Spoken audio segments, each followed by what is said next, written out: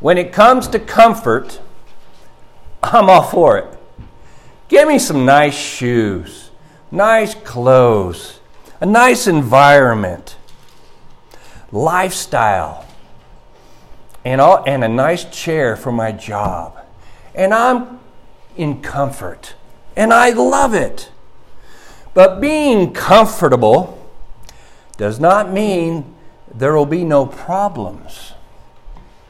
Sometimes we need to be comforted. Listen to this young boy. His name was Ronnie.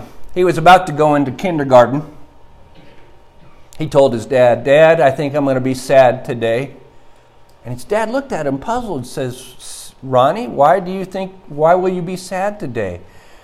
"Because teachers give out lots of hugs when you're sad." The lesson is called comfort. The first point is the people, or my people.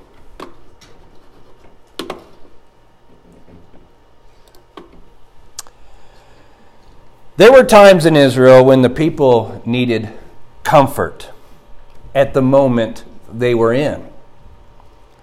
It happened when they were oppressed. It happened when they were in drought, or, as we know, they were in captivity. They sought for comfort or to be comforted. "God, where are you?" Of course, God had never left. But sometimes those situations in life were God's way to say, "Hey, you need to repent. You need to change, so I can give you some relief." Other times, prophecy taught about a future comfort even before the situation happened where they were uncomfortable, as in Isaiah. "Give us deliverance from a future event." The prophecy was, deliverance will come. You will be comforted. God knows what His people need. Even the promise of comfort.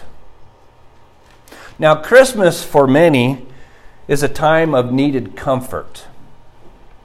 Food. I find a lot of comfort in food.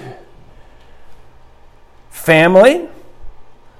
The idea that the Savior came, I think, offers us all the comfort we should want.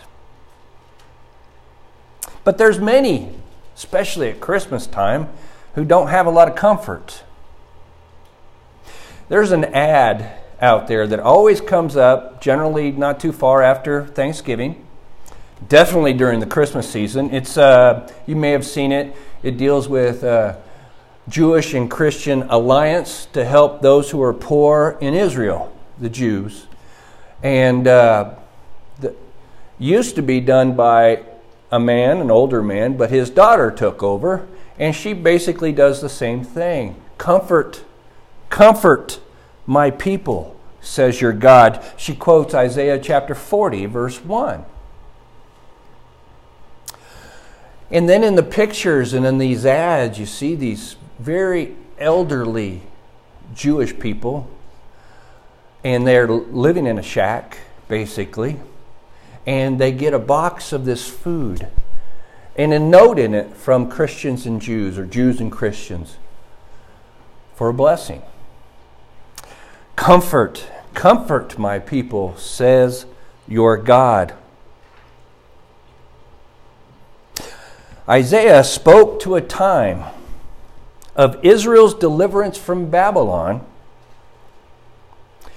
before they even were in Babylon. There will be a time of comfort coming.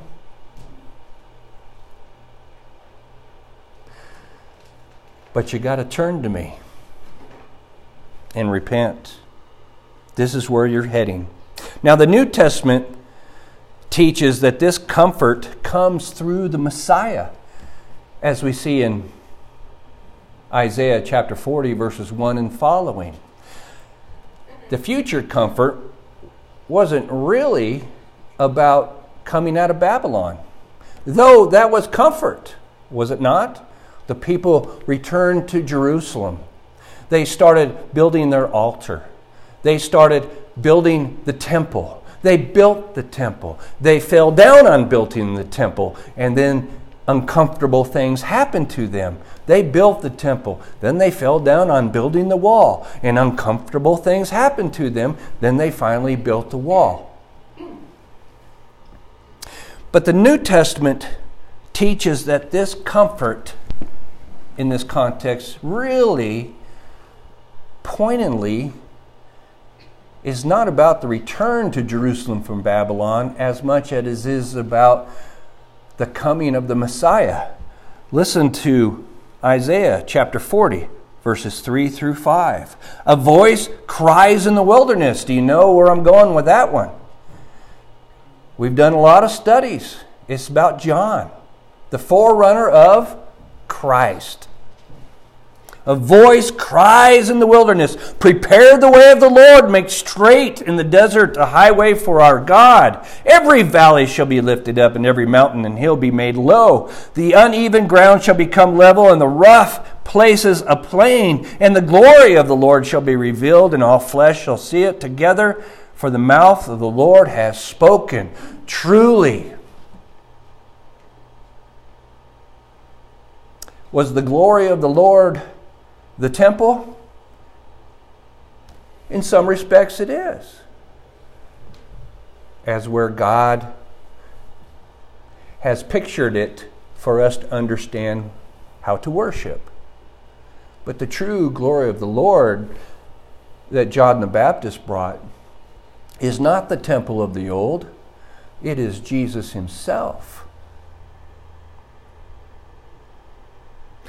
And God's people will receive real comfort because of Christ's work. What's the comfort that we get? One thing is peace with God.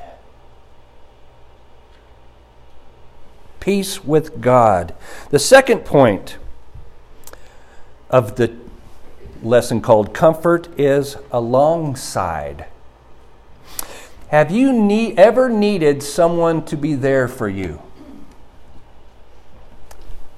Have you ever needed someone to be there for you? Have you ever gone through difficult moments?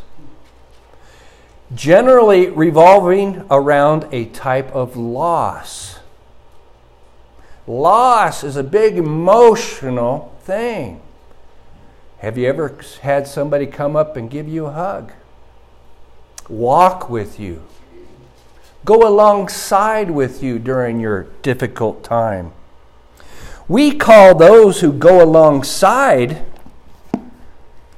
counselors, comforters.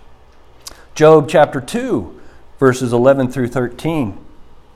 Now when Job's 3 friends heard of all the evil that had come upon him, they came each from his own place. Eliphaz the Temanite, Bildad the Shuhite, and Zophar the Naamathite. They made an appointment together to come to show him, that would be Job, sympathy and comfort him. And when they saw him from a distance, they did not recognize him. And they raised their voices and wept, and they tore their robes and sprinkled dust on their heads towards heaven, and they sat with him on the ground 7 days and 7 nights, and no one spoke a word to him, for they saw that his suffering was very great.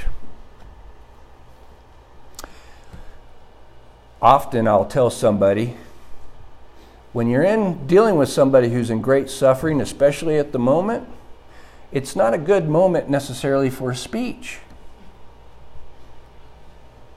It's a good moment for a hug. It's a good moment to sit, to wait until they're ready to talk. In the Beatitudes, if you are reading the current newsletters, I'm on the second one. It happens to be Matthew 5:4. Blessed are those who mourn, for they shall be comforted. Mourning is real for people who suffer loss. If comforted, they will be blessed. But there's another kind of mourning, and it comes from sin. And this sin separates people from God. Israel knew this in the past.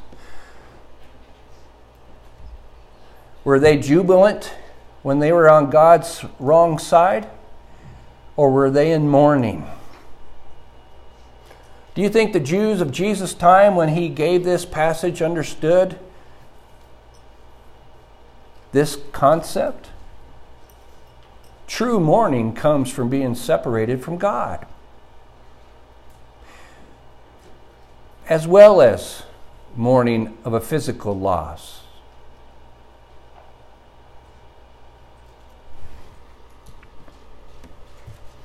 So what does this comfort mean? It means someone will be alongside with you. It does not mean the pain goes away. At least initially. Eventually it will, or subside somewhat. In our pain and in our challenge, someone will be with you.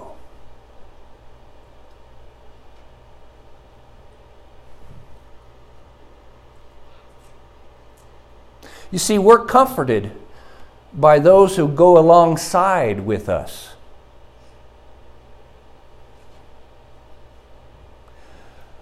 Who want to be there for us as we journey through uncomfortable times, times of loss.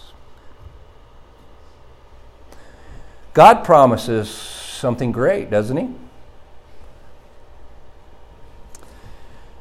He'll be there for those who mourn their sins and repent. Do you recall that nice picture? Somebody walking in the sand and there's 2 footprints, but it turns to one. Where were you, God?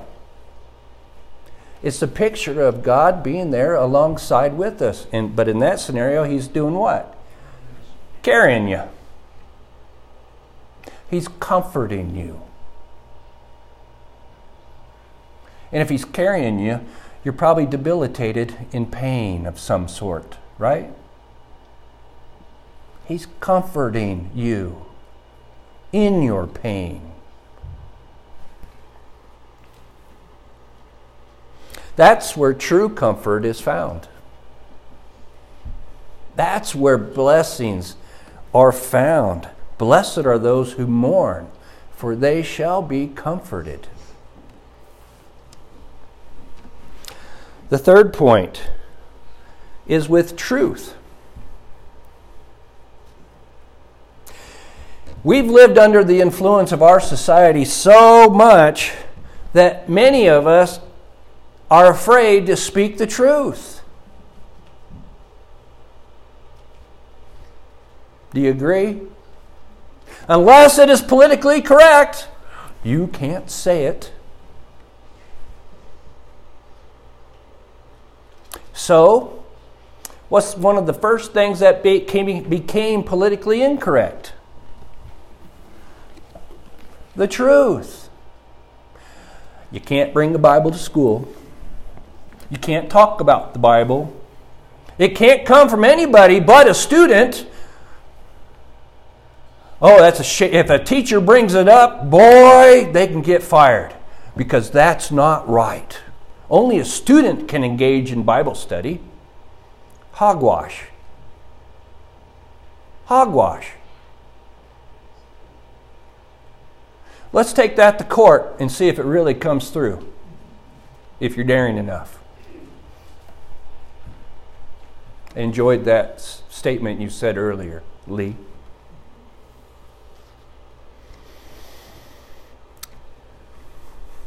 This little story called The Forced Truth. I think you'll like this. A woman and her husband were invited to a very wealthy aunt's house for a dinner party. And of course, evidently, the husband might have been like me in the sense that she had to say, let's be polite. Let's not go off the beam a little bit. Just be nice as we have this dinner party. And he said, okay, I will. So with that dinner party, she served a cake. An original recipe, probably before the time of sugar. Who knows? And the cake was terrible. Just terrible. And he said, after being asked by the aunt, what did you think about the cake? He says, I must say this is the best cake I've ever tasted. On the way home, the wife brought up a point, says, honey,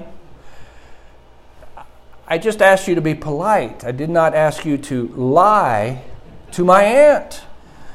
And he says, well, sweetie, I did not lie. I said, I must say, this is the best cake I've ever tasted.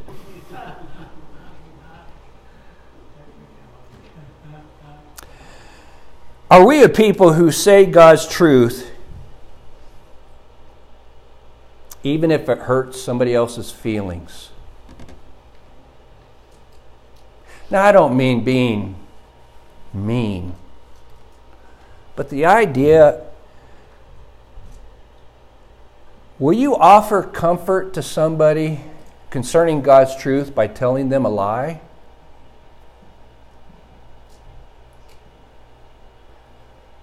Do we say,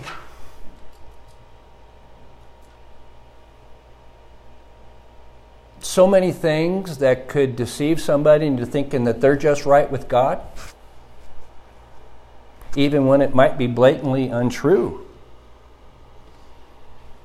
Falsehood, like comfort from a friend, can also go alongside us. And that's why I had Christian read Romans this morning.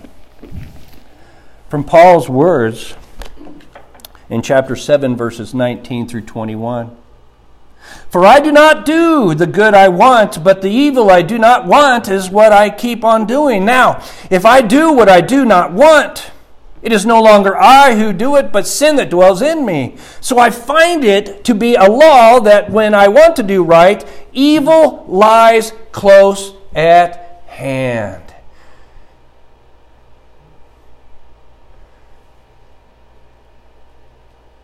That's the same concept as when somebody comes alongside you to comfort you. They're close at hand. You see, when we're dealing with things of truth and matters of God, the struggle we deal with in our mind is the evil that's we got to constantly fight against. It's always alongside us. Or as Bill said this morning, do you drink your own Kool-Aid? Well, that Kool-Aid mix might be mixed with the wrong things to begin with.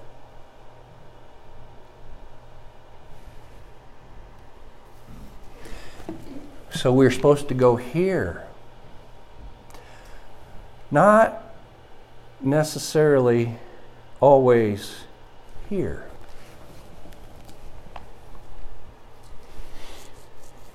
Paul struggled with himself, he is saying. What's within me is alongside me. I struggle to do the right, but I know what I must do. But it's a struggle, it's alongside me. In that case, it's not much comfort, is it? We can counsel ourselves. We can use our own particular conscience and say, my conscience is clear. Well, but if it's evil, as Paul is talking about, your conscience is not a very good counselor. Is it? So we must judge it by here.